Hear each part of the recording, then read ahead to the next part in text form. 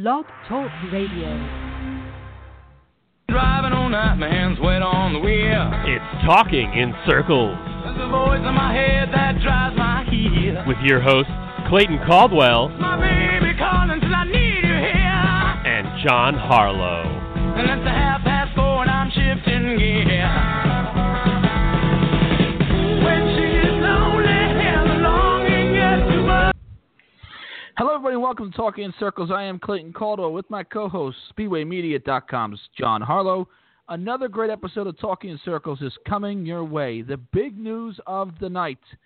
Brad Keselowski and Kevin Harvick's teams have been penalized after Phoenix for failing laser inspection. Keselowski's team's penalty a little bit more stiff than Harvick's team. Will explain that. Also, a curious decision, to say the least, by NASCAR to not penalize Austin Dillon for his antics in the NASCAR XFINITY race on Saturday.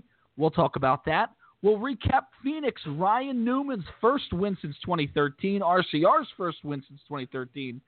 We'll break down Phoenix and restrictor plates at Indianapolis. Oh my goodness, John, say it ain't so. Might be coming to Cup Series in 2018. Also could see at Pocono and Michigan. We'll give our thoughts, and we'll take your phone calls at 917-889-8280 if you want to add to any of the conversation here tonight. But, John, let's start with it. The news of the day, Brad Keselowski is number 2, Miller Lite Ford team from Team Penske. Crew Chief Paul Wolfe suspended 3 races, fined $65,000, and the team has lost 35 driver and owner points. It will drop Keselowski from 2nd to 4th in the standings. And Kevin Harvick's team, Crew Chief Rodney Childers, suspended 1 race, fined $25,000, and a loss of 10 owner and driver points. Both failed laser inspection. Keselowski did it after the race at the track. Harvick, they brought it back to the R&D Center at NASCAR's R&D Center. They found something wrong with the car through the laser inspection on Wednesday and announced the penalty today. So your thoughts on the penalties, John? Are they too stiff? Are they not stiff enough? What are your thoughts here on the penalties after Phoenix?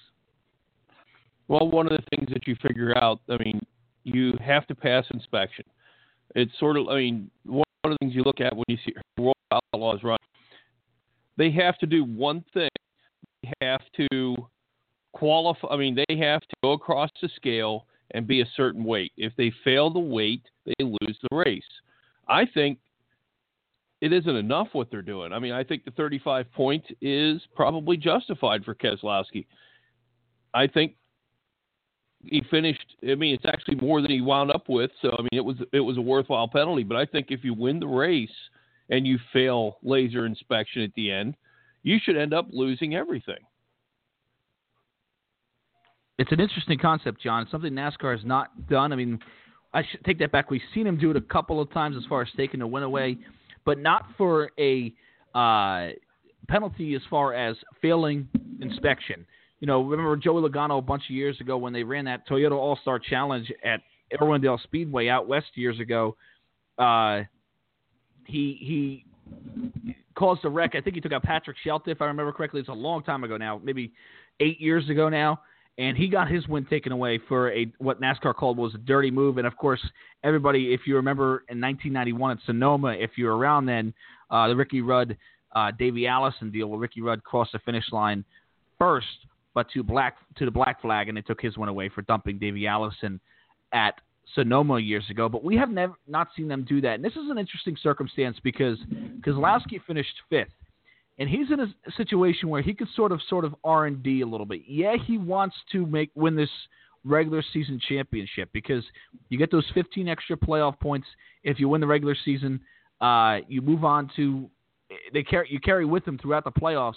So that's huge if he wins the championship. But he could sort of R&D here a little bit because he's got his win at Atlanta. He can sort of test, say, hey, I got my win. I'm good. I'm in the playoffs. I'll see you in September when it's for real. So you have to wonder if a little bit of that was going on there. But the penalty doesn't really hurt him as far as a chase is concerned or the playoffs are concerned. He's still going to have his crew chief when he goes into the playoffs. The points aren't really going to all matter that much when he goes into the playoffs.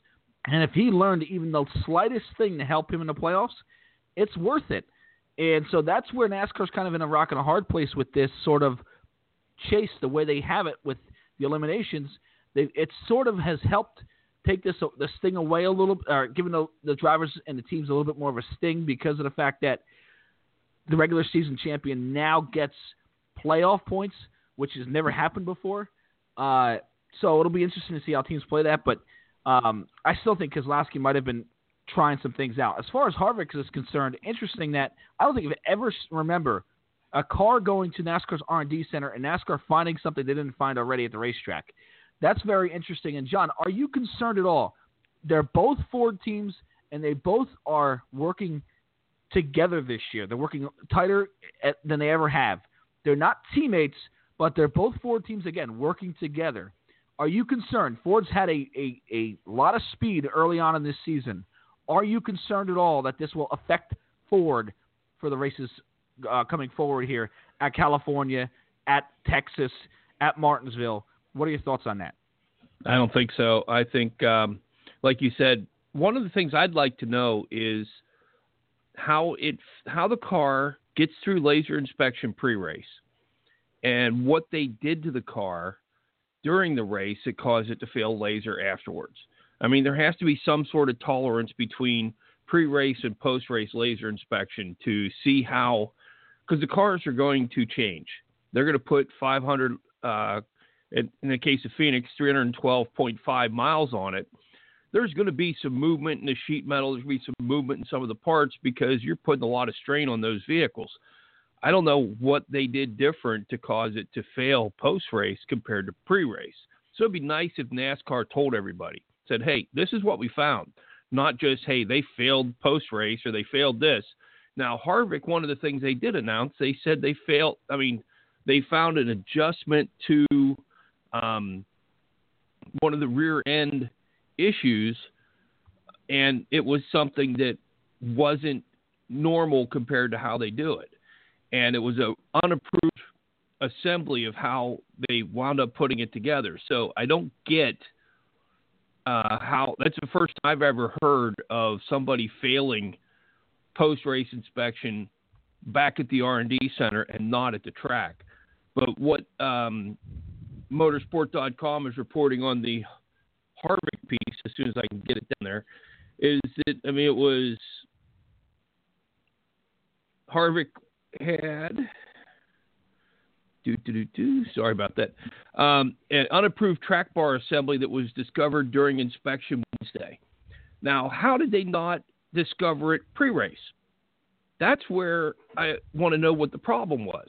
Why did it get through pre-race inspection but not post-race?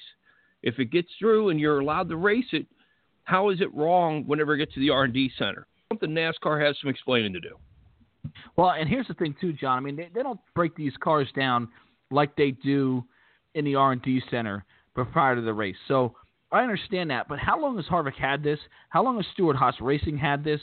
And why is the penalty that much less than Keselowski's? That's where I come in to play. That's where I'd like NASCAR to come out and explain themselves. Well, Keselowski was really far. If he was really far off the tolerances, okay. Come out and explain that. Tell us why Keselowski's – they both sort of had the same penalty in fractions. Why was Keselowski's team got such a stiffer fine, 3 races instead of 1 for his crew chief, and a loss of a lot more points, 25 more points for Keselowski's team than Harvick's team? Why is that? Especially if you're saying, it's something that NASCAR had to sort of tear apart the car to find. So I that's where I want to come in and say, where? Explain that, NASCAR. Explain why Keselowski, if he was off tolerances, which is what it sounds like it was. But why is Harvick not? It said Keselowski failed for post-race rear wheel steer. Mm-hmm. So that probably means the right side was out further than the tolerance. They said you could only have it so far, your axle so far to the right, because remember how they used to have the cars almost going halfway sideways down the straightaway to go straight. That's probably where Keselowski got hammered. NASCAR did say all along, we do not want that. But the thing is, they take Harvick's car apart to find the unapproved device in there that's probably been there since Rodney Childers came. I mean, I don't think they've changed too much other than chassis and bodies on these cars. I mean, Rodney Childers is still running the same stuff Rodney Childers put in these cars since he started there. So this is probably something that hasn't come to light beforehand, and it's going to throw a kink into the works if that's the way they've been working on it for the 3.5 years that Harvick's been at Stewart-Haas Racing. It really will, and it'll be interesting to see, again, how that plays into Harvick in that team. And is it a major problem? Probably not. I think NASCAR, that's part of what NASCAR, the penalties have come out and say why Keselowski's penalties were so much more harsh than Harvick's was the fact that Keselowski might be able to get a bigger advantage from Kevin Harvick than Kevin Harvick's could. But they've never been in the business of intent before, so it'll be interesting to see what NASCAR explains, because I'm sure somebody's going to ask him why a stiffer penalty for the 2 than the 4 team. That's where I would like to know as well. And John, it'll be interesting to see who if these teams appeal this, they have the right to do that. I know Team Penske came out and said Brian Wilson's going to be the crew chief for the 2 car at California. No word on who the crew chief is going to be replacing Rodney Childers in the 4 team. Who do you think, John? Do you think if they don't appeal this and Childers accepts his penalty and is out, do you see Greg Zipadelli going back to the pit box, and not a bad guy to have on a pit box for Kevin Harvick at all if it is Greg Zipadelli? I think a lot of the decisions that are made on that 4 team are a combination decisions. Rodney ends up with the final say, but I think he's got his engineers up there. I could see Zippy getting up on the box. I could see Jeff Meendering getting up on the box, the crew chief for Cole Custer in the Xfinity Series. One of those 2 guys. Heck, for everything that goes on, you could have Smoke up there calling when he comes in and when he comes out and picking 4 engineers, and all the car chiefs decide all the major technical parts. Stewart could probably call the race. So it could be any of those guys, or it could just be the current race engineer for Harvick moves over, sits in the big chair, and they work as a team and continue to do things. I mean, you think about it, Rodney Childers is going to do everything but be at the track. He probably already has the cars set up. He's probably already got the notes.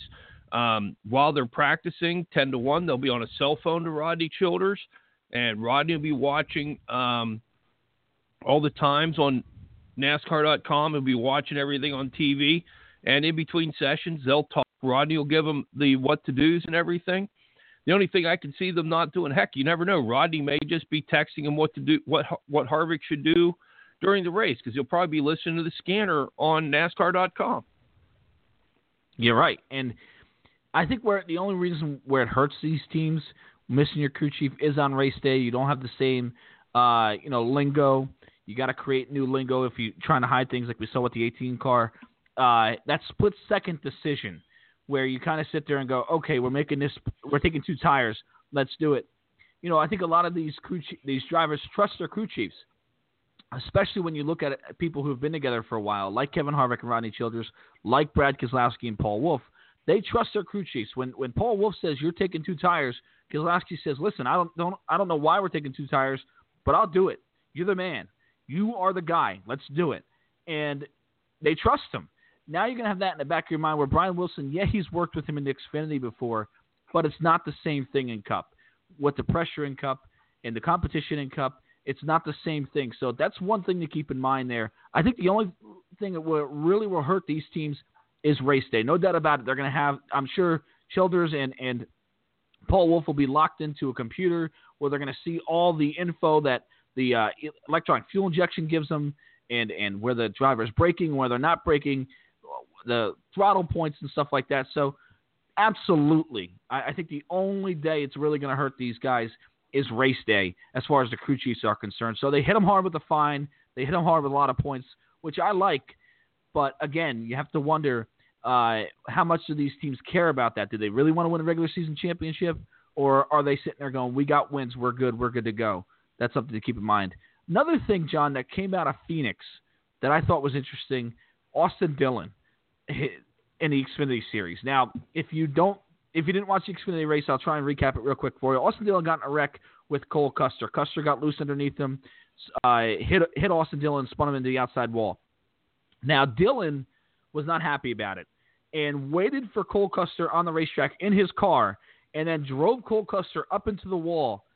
And, sort of like what we saw with Bill Elliott do with Dale Earnhardt back in 87. Jeff Bodine did it as well back in the All-Star race in 87 and the Winston. But NASCAR came out Friday, John, and said if, the reason why Kyle Busch and Joey Logano didn't receive any penalties for their fight at Las Vegas was they didn't use their cars as a weapon. Austin Dillon uses his car as a weapon and gets no penalty whatsoever. Can you explain that? Not one bit. Not one bit. I mean, you saw when Kyle Busch hit Ron Hornaday under caution in the truck race in Texas. Kyle Busch sat the whole weekend. There was no, this happened Saturday and Austin Dillon gets to run the Cup race Sunday. When Kyle Busch hit Ron Hornaday under caution at Texas in the truck race, he missed the Xfinity race Saturday. He missed the Cup race on Sunday. He was parked for the weekend. There should have been no difference to this. I mean, I was listening to a lot of the talk stuff throughout the week where people were saying that Austin Dillon should be suspended for the Cup race this weekend. And people like Moody are like, well, he did it in the Xfinity Series. Why should he be penalized in the Cup Series? Well, that's the one where he's earning points. That's the one that matters. If you take away one of the things with these drivers, you can take away money. It's no big deal. Half the time the teams pay the fine. You can take away lower tier races. They do it for fun. You take away the big time stuff, that's where they're earning their keep. That is their chance at a championship. And I think it's wrong that Austin Dillon is even on the track this weekend. I think, and Dale Jr. said it in his podcast today, we're teaching the kids coming up that it's okay to use your car as a weapon. As long as it's under caution and it's slow speed, you can take somebody out and run them into the wall. That's not the way to do it. I mean, Larry Mack used to say whenever he was a crew chief, beat the hell out of each other. I don't care. Don't beat up my car because then my boys have to go back and we have to fix that. And we have other things we need to be working on instead of fixing something that you got pissed off and messed up yourself. So I think Austin Dillon should be parked this weekend. Jim Utter put it perfectly at motorsport.com. NASCAR had a shot to do something and blew it. Well, and I read that article, and if you a hot take, we could say, from Jim Utter on motorsport.com, and I'm going to, I sort of agree with you. I don't think it needed to be as stiff as parking Austin Dillon this weekend, but I do think he deserves some kind of fine or some kind of, even if you fined him $20,000, at least you come out and you say, you know what, we weren't happy with the way he did it. Now you sort of sit there and go, you're opening up a can of worms because now you're going to sit there and what you just did, John, is an absolute perfect example. You're going to sit there and the fans and the media members and everybody that's in this, even the drivers and the teams that are going to get penalized for this in the future are going to go, well, Austin Dillon didn't receive any penalty for what happened in the Xfinity race at Phoenix, but Kyle Busch got parked for an entire weekend. Where's the okay and not okay? And if NASCAR used to come out and say, you know what, use your car as a weapon, which Austin Dillon clearly did, that is no good. Now, obviously, you could say what Kyle Busch did to Ron Hornaday and what Austin Dillon did to Cole Custer are two completely different things. And I would agree with that. Well, we're still not happy with the way Dillon did it. We're still going to come out and fine him, give him $25,000 fine, whatever. We're going to take points away from the team owner, points away from the team, whatever. As long as you show to me that they weren't happy with the fact that he did that. But to come out and do nothing, it's just mind-boggling to me because I think it just shows that now you've sort of opened up a can of worms to where, hey, if I do the same thing as Austin Dillon did, I won't get any penalty. Okay, I'll keep that in mind, but I can't do what Kyle Busch did, so obviously it can't be as reckless and as abrupt as what Kyle Busch did. It just, to me, you could have nipped it in the bud and said, listen, this is it. We don't want you using your car at all as a weapon. So I think that, John, NASCAR really failed on. But, and listen. Well, Go ahead. $20,000 is not going to stop Austin Dillon from doing anything. Absolutely not. Steve O'Donnell said Friday when Joey and Kyle came out of the NASCAR hauler, the following edict: we were very clear that we're not going to allow a car to be used as a weapon. This is Friday morning before the first practice at Phoenix. Late Saturday afternoon, Austin Dillon used his car as a weapon. Now, either that just shows that NASCAR has had their balls chopped off and they have no power to do anything anymore, or they decided, well, Austin Dillon's a good guy. He's Childress' grandson. We're going to let it go. He's not a black hat like Kyle Busch is.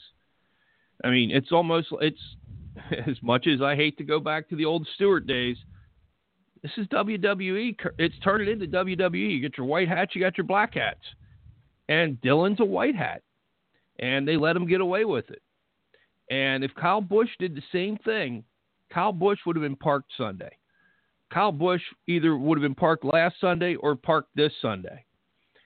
And, I mean, heck, you saw M&M's issued a statement when Kyle Busch charged Joey Logano that this isn't something M&M's as a sponsor condones or will tolerate. NASCAR, after putting their big edict out saying we will not allow a car to be used as a weapon, lets Austin Dillon get away with it. And this is where they wonder why the fans are going away.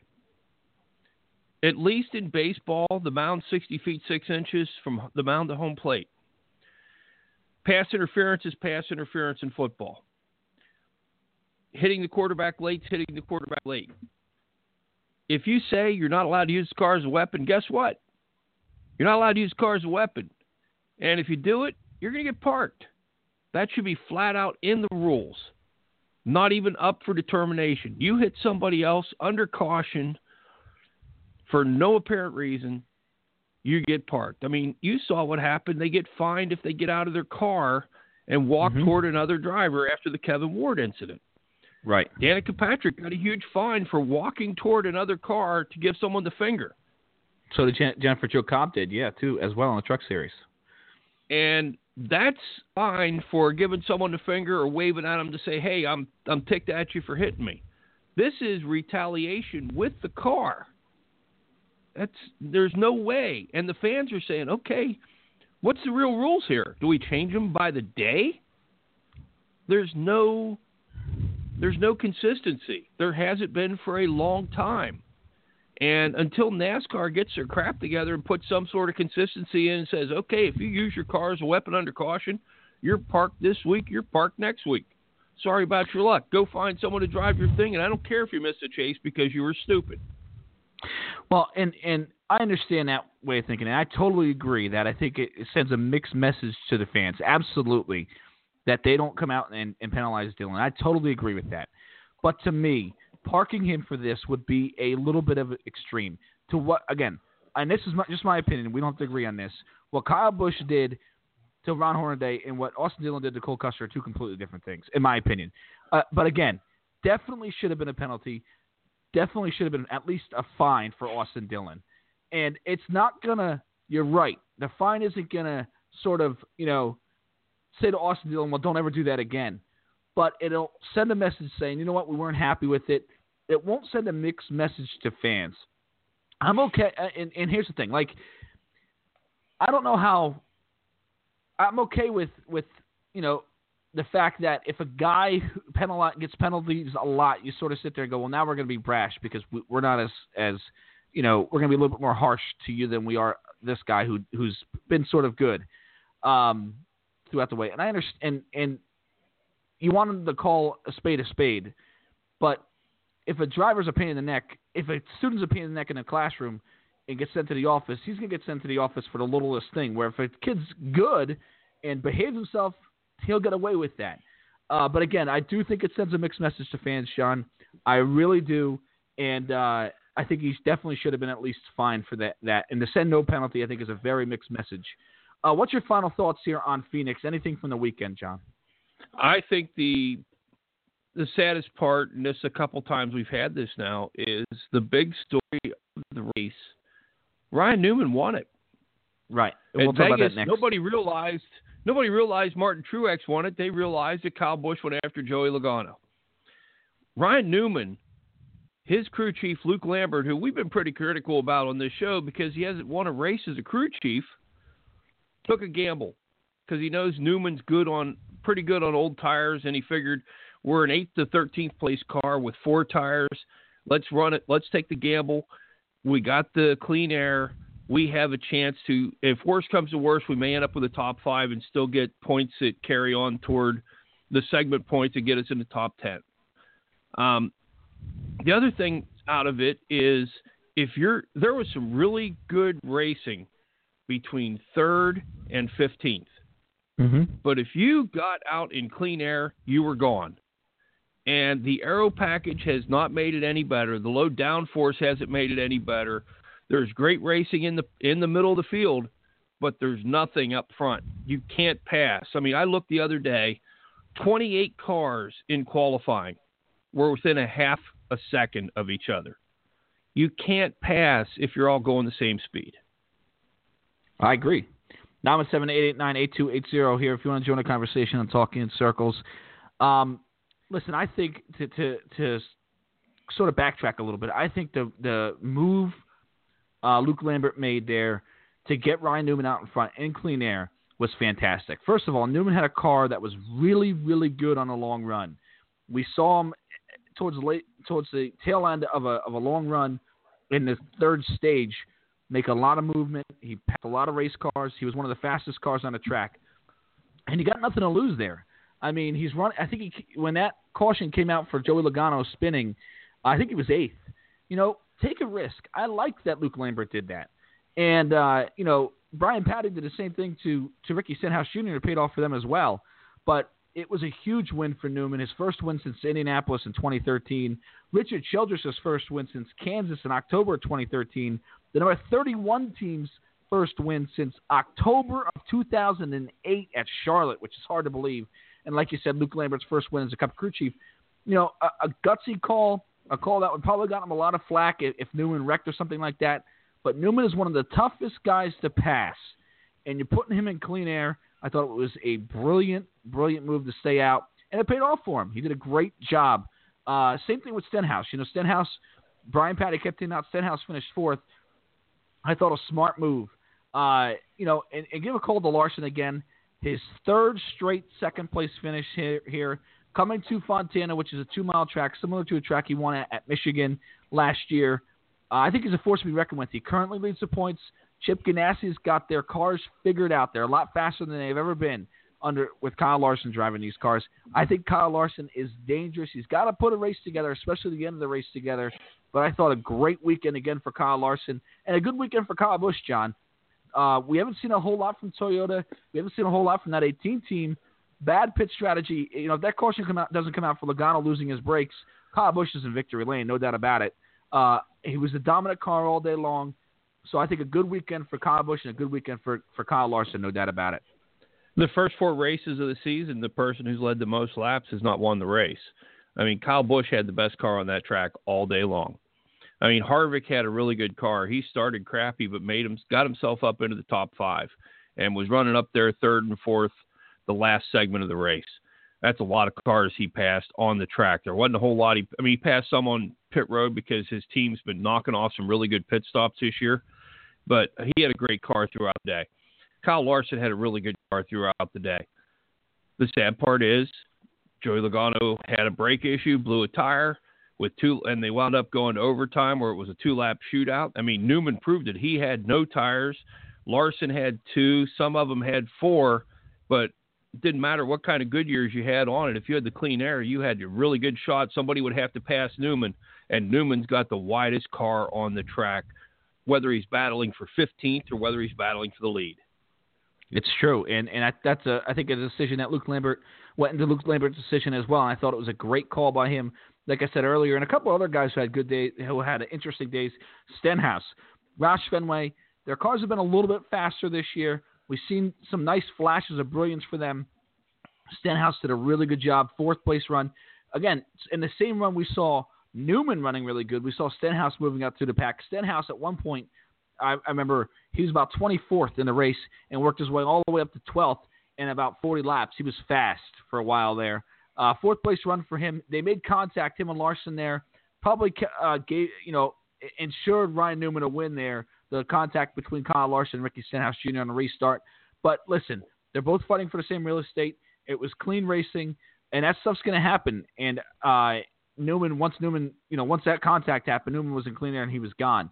But an interesting guy here, finishing sixth, John, was Harvick. You talked about him a little bit earlier.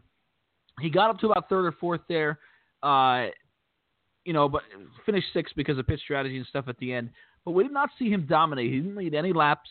A very interesting day. We talked about this on Friday when we realized where he qualified and where he was in the first practice. We said, they're going to be a good long-run car. And they were okay. They were definitely okay, but they did not come out and dominate like we've seen Harvick do at Phoenix. He was Mr. Phoenix for a while. Do you think this has anything to do, John, with the fact that, Hendrick Motorsports, their cars are really, really good at Phoenix, traditionally really good at Phoenix. Obviously, they moved to a Ford team where they're hanging their own bodies and stuff. Do you think that had anything to do with it, that they're missing the relationship with Hendrick Motorsports? What are your thoughts on that? I don't think so one bit. I think Rodney Childers and Kevin Harvick will have their stuff together. They just had, he missed time to lap. It was hot all weekend long out there.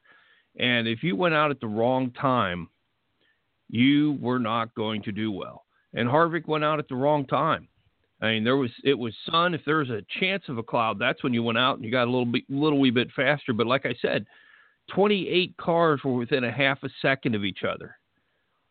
So Harvick makes the corners a little wee bit better. He's in the top 5. And if he's in the top 5 qualifying on Sunday, he ran away with that race. So I think the fact that they went from qualifying 23rd, 24th in there and wound up in the top 6 and ran in the top 3 the final stage of the race, I'm not really worried much about Rodney Childers and Kevin Harvick whenever they go back to Phoenix in November. I think that car's been performing relatively well. They've had some issues. They had a tire issue at Vegas where they blew a tire.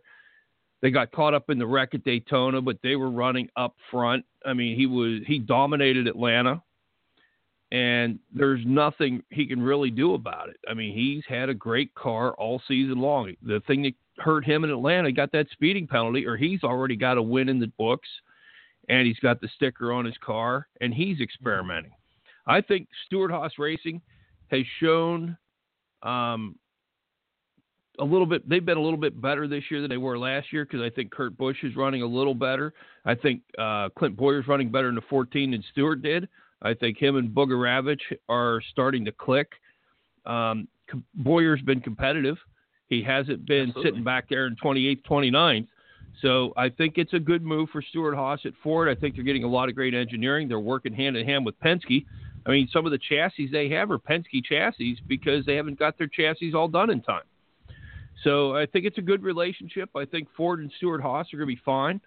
And I don't really think they're missing the move away from Hendrick. And I think Hendrick's kind of glad to have him gone because they can focus on their 4 cars in-house. And it looks like Casey Kane has been the recipient of Hendrick focusing on Hendrick instead of all the other teams they've been building chassis and supplying stuff for, because Casey Kane has run well all year long. Yeah, and I'll say this much, as you bring up Hendrick Motorsports, a little bit of a disappointing weekend for them. I think Dale Earnhardt Jr. qualified third. He was up there, and he just, and he was saying he had brake problems from early on in the get-go from that race, and maybe that's true. And I'm sure that had a lot to do with why he finished in the 14th spot. But that 88 car, considering what they did there in November with Alex Bowman behind the wheel, I think a lot of people expected that 88 car to go up there and compete for a win, run in the top 10 all day, and have a very good day. It did not happen. I think they were I think you're disappointed with that. No Hendrick Motorsports car aside from Chase Elliott led a lap. Chase has been the breadwinner so far from that Hendrick Motorsports team. That 24 car has been up front all year long. They've done a lot of great things. I think Alan Gustafson's doing a great job building cars. Chase will get to victory lane eventually. The 48 team seems to be a little bit The 88 team has yet to have a top 10 finish. And the 5-car, like you said, they're running better than definitely where they were last year. That 5 and 24 shop, I think, is just a step ahead of that 48 and 88 shop. And something I want to touch on, John, from Phoenix, which I thought was interesting, was the fact that we saw some brake issues from big-time teams. Not only have we seen brake issues, usually you see some brake issues, for smaller teams that don't have a whole lot of engineering help and stuff like that.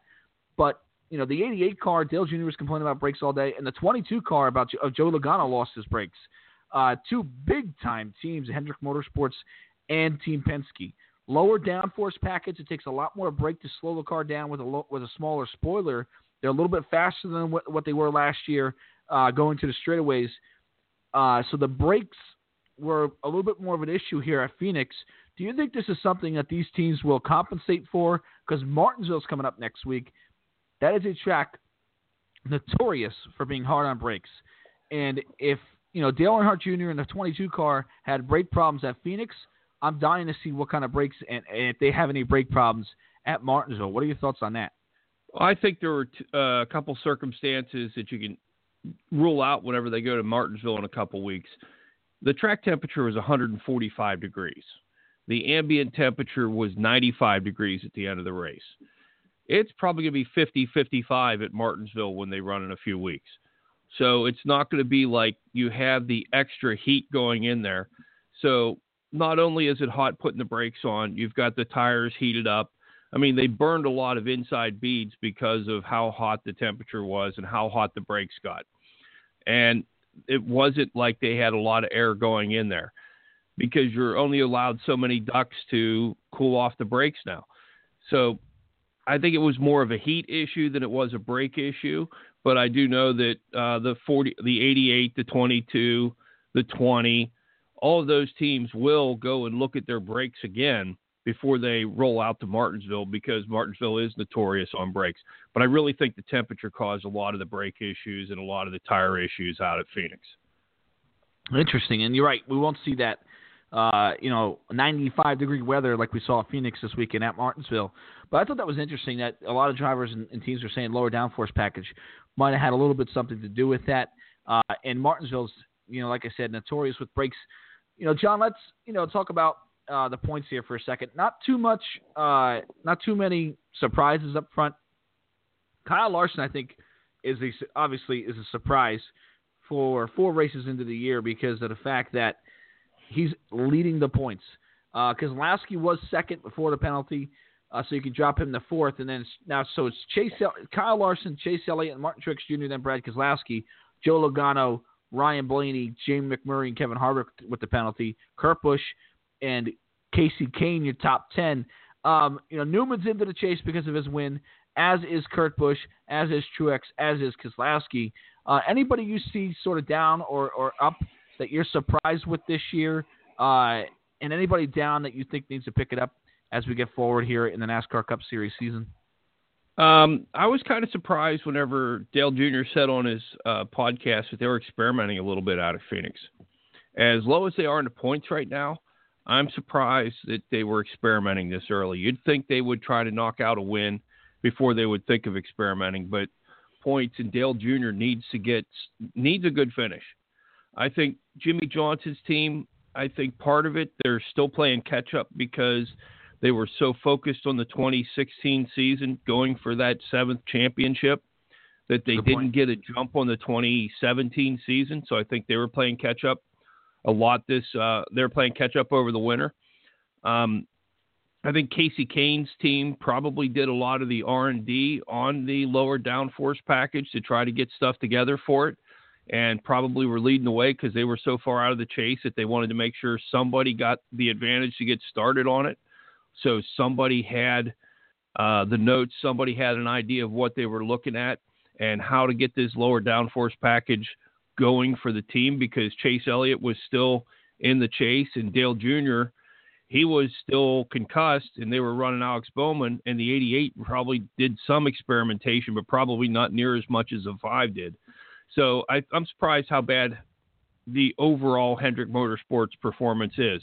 Chase Elliott's doing great. He's going to continue to do great. That kid's a stud. He's a star in the making.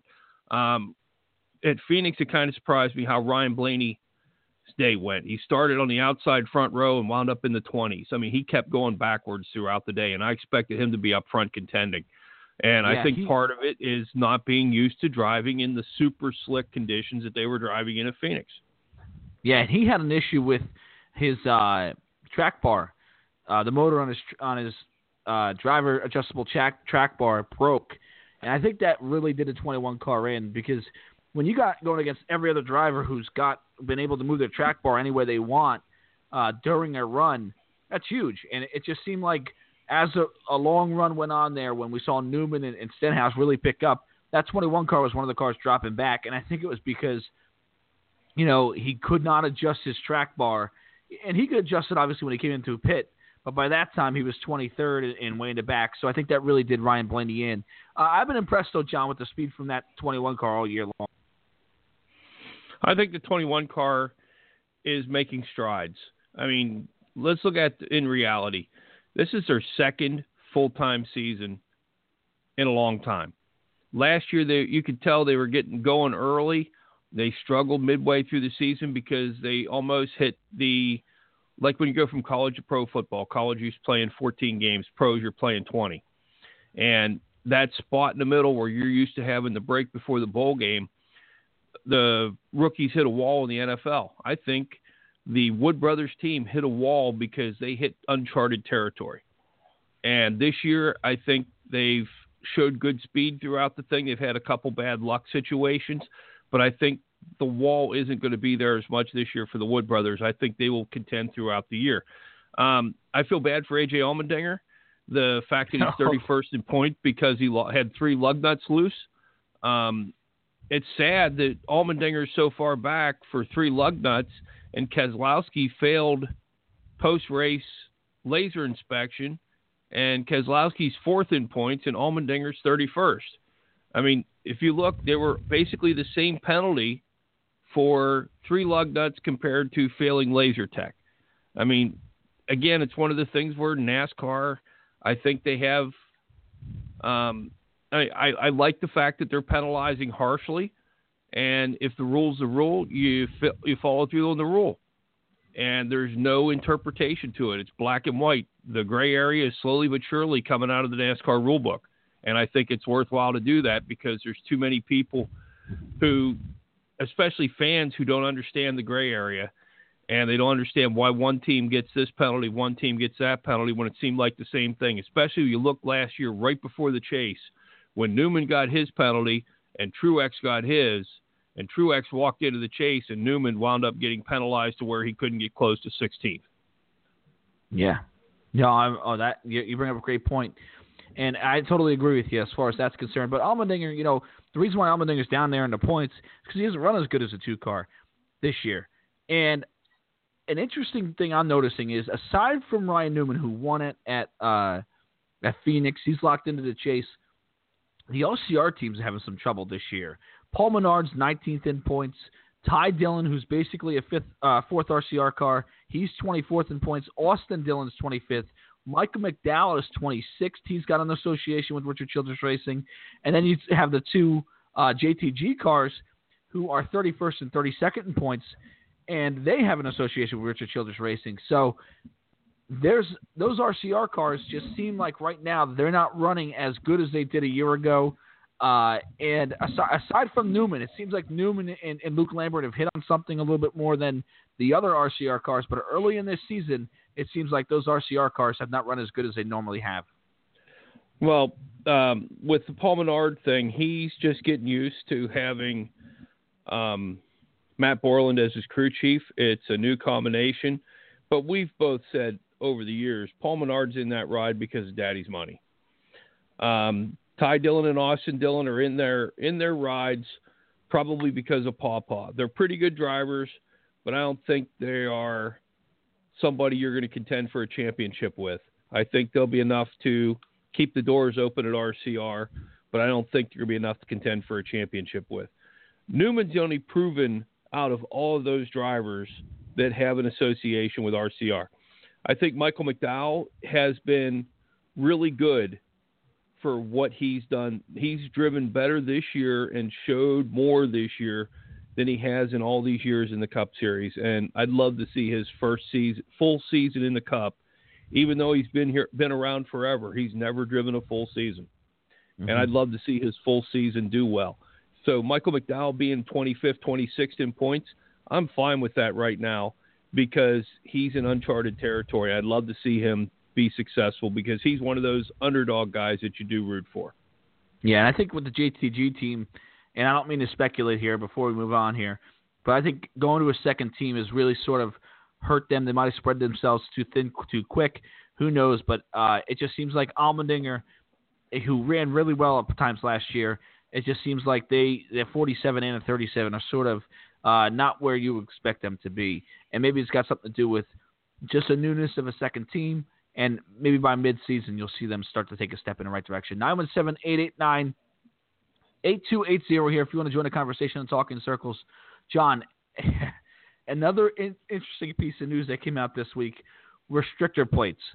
NASCAR has officially announced, and they've been talking about this for a couple of months, but it's officially announced that they will run restrictor plates in the NASCAR XFINITY Series race at Indianapolis Motor Speedway. If all goes well, we could see it in the Cup Series in 2018, and they may expand the restrictor plates onto tracks like Michigan and Pocono. Interesting news. I think we all saw it coming, but what do you think about restrictor plates at Indianapolis, John? I think Dale Jarrett said it perfectly, and you posted it on the Talking in Circles page throughout the week. They went to a restrictor plate on a flat track once at New Hampshire after the death of Adam Petty and Kenny Irwin Jr., so they thought they needed to slow the cars down at New Hampshire, and Jeff Burton led all 300 laps. Indy is a one-groove track into the turns. You can only be in one spot if you're going to do anything. You've got to be on the yellow line, just a hair above the rumble strips. If they put them in pack racing with the restrictor plates, all they're going to do is create pile-ups going into turn one. And it'll be an unabashed, complete calamity. It'll be a complete monkey screwing a football that there's no way they will do the thing at Pocono. Again, another one-groove track going into turn one and going into the tunnel turn, coming out of three. Michigan, it might work because there's 5 different lanes to go on. You could go all over the place at Michigan and pass and drive. They could do pack racing at Michigan, and it probably would be pretty good. But there's no way in hell it's going to work at Indy. There's no way it's going to work at Pocono. And all I can see is, especially with the Xfinity drivers, you're going to have a few of the Cup guys down the Xfinity, but it's getting close enough that they're getting close enough to the chase that the Cup contenders are going to start saying, okay, I need to focus on my Cup car. I need to stay out of this. And there's a lot of young, untested drivers that drive in over their head. I mean, the Austin Dillon thing with Cole Custer, Cole said it himself. I was in over my head. I tried to do too much, and it got away from me. Picture a bunch of those guys trying to do too much. It gets in over their head, and they pile up the whole field in turn one.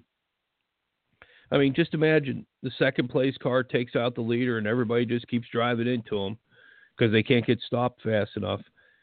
There's nowhere to go. You've got the infield grass. You try to go that way, you tear up the splitter. So you end up losing the whole field on the 5th lap of the Xfinity race at Indy. And whoever's starting 32nd, who wasn't fast enough to get to turn one in time, is going to win the race. I mean, it has every bit of a cluster written all over it. Yeah, to me, I don't like it for a couple of reasons. One, I don't understand, to me, too much of a bad thing. You could have too much of something, I should say.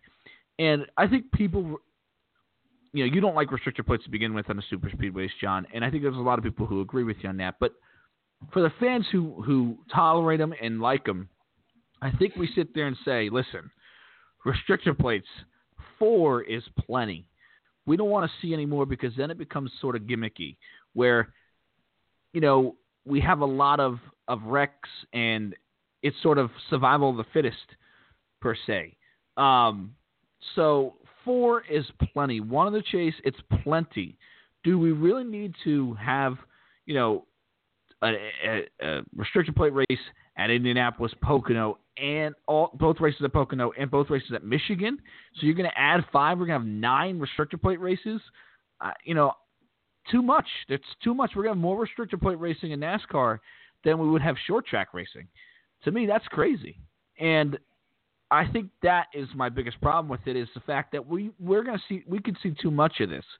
Now, as far as Indianapolis is concerned, listen, if I had it my way, we'd still be running over there at IRP in the XFINITY Series and the Truck Series. That was a great, great, great show. Short track racing is where it's at. NASCAR needs to accept that more, and it's a business deal of why we still go to Indianapolis. Don't let anybody tell you different. It's a business deal. They tried to figure out ways to sell infield lots. They're trying to figure out ways to sell more tickets, and they think an XFINITY race at Indianapolis and buying the combo tickets is going to help the attendance at Indianapolis. It's not. And Indianapolis has put on a horrific, horrific show since 2008, and that's part of the problem. The other problem is, John, why they're not selling tickets in Indianapolis? I know. It's going to be it's amazing to me. It's amazing, right? Kentucky, a track that NASCAR, when it was originally built, NASCAR told the people at Kentucky, you will never get a cup date because you're too close to Indianapolis. We put a cup date there, and now people aren't showing up to Indianapolis. It's a miracle. I know. I just don't understand what NASCAR and these people think was going to happen when we introduced a better racetrack for cheaper tickets, because you're not going to Indianapolis Motor Speedway, at 2.5 hours away from Indianapolis Motor Speedway at Kentucky. No wonder why a month before we go to the Brickyard 400. No wonder why the attendance is down. And it's not as good as a show. I mean, it was never a barn burner of a race where you sat there and said, man, that was great. It was never that, but it was watchable. And I agree with Dale Jarrett. I think we need to look at these cars and look at the aerodynamics and look at the package of these race cars on these tracks and say we have to fix them and get them right. The hell with the owners sitting there telling you they don't want to spend the money for new packages every week. Baloney. Get this package right, please. Well, you remember the day it used to be they would change the package at times on Wednesday going into Sunday's race, because each one of them was different. I mean, remember back in the day when it was Ford, Buick, Pontiac, Chevy, and somebody would claim that the other person had an advantage, and they'd take them to the wind tunnel and they figured it out, so they would adjust the ride height on the Ford and say, okay, you have to be 3 inches off the ground instead of 2. Or they would raise the spoiler on one and not on the other to try to even the field, but each individual car had its own identity. And it was the matter of which car owner griped the loudest and who Bill France listened to before there was any changes made. Now it's like one package for the whole year. And I'm sorry, the same package that runs at Auto Club Speedway this weekend is not going to bring you the same great racing that you're going to see with the same package at Martinsville the next race. Agreed. And that's why I've been saying different templates for different racetracks. I've been saying that for a while, and I'm not saying we need 22 different templates for each racetrack, but for the 2-mile tracks have a different template than we do for the short tracks and stuff like that. I think that would go a long way with this sport. And John, you brought up a great point. I think absolutely correct. Back in the 90s when the owners used to complain, and Rick Mast told us this when we talked to him last year, that one time he was in Daytona and he watched Bill France Jr. say, cut that spoiler down. He goes, what is he doing? And Bill France Jr. told him, as long as those fans in the stands are happy, it shouldn't really matter to you guys. And that's correct. And that is, to me, where NASCAR sort of gotten away from. The owners are going to complain that they're spending all this money, but the fans got rewarded. If we saw a bad race, NASCAR fixed that the next week. We don't see that anymore. Well, part of the thing is, and we've talked about this till we've beaten the horse dead, is the amount of engineering that goes into these cars. Back in the day, there's 15 people on the crew, and they built the cars by hand. And there was no wind tunnels. They went out there and they ran. And what they brought to the track's what they ended up with at the track. They didn't have all the simulations and everything that went with it. You didn't have 50 people coming to the track to try to figure out how to make it different to where they could if you think about it, they can almost completely redo the car with the body on the car just by sanding, shaving, different things to the car that they do. And then they wrap it Sunday morning, and it looks like nothing's been done to it. I just miss the days where, if you remember, they used to, Carl Edwards had a concrete car, a car that ran only on concrete races. Mm-hmm. And it used to be like that till they came up with the car tomorrow. And they said the car tomorrow was supposed to be the one that you could take it to Daytona one week and you could run it the next week at Richmond if you wanted to, back when it was the second race. And I think that took a lot of the racing, a lot of the intuition, a lot of the smart guys who come up with great cars and took it out of the game. Cars used to have 75 cars in inventory. Now if they have 30, you're lucky. Yeah, and I'll tell you, Rusty Wallace used to have, I think it was Midnight or Banker at Bristol, and he used to beat everybody's brains in with that car, and he used it year after year after year. And that's where I think if we do separate templates, John, that we could see that again where, you say, well, they're going to build different race cars. Absolutely, they're going to build different race cars for different racetracks. But if the template stays the same for 3 or 4 years, you can bring a car back and say, hey, it still fits under the same templates. It's still probably just as good because teams are building new race cars. And what they did, John, and what teams focused on back then was, hey, we're not very good on the super speedways. We'll really work hard on our super speedway cars.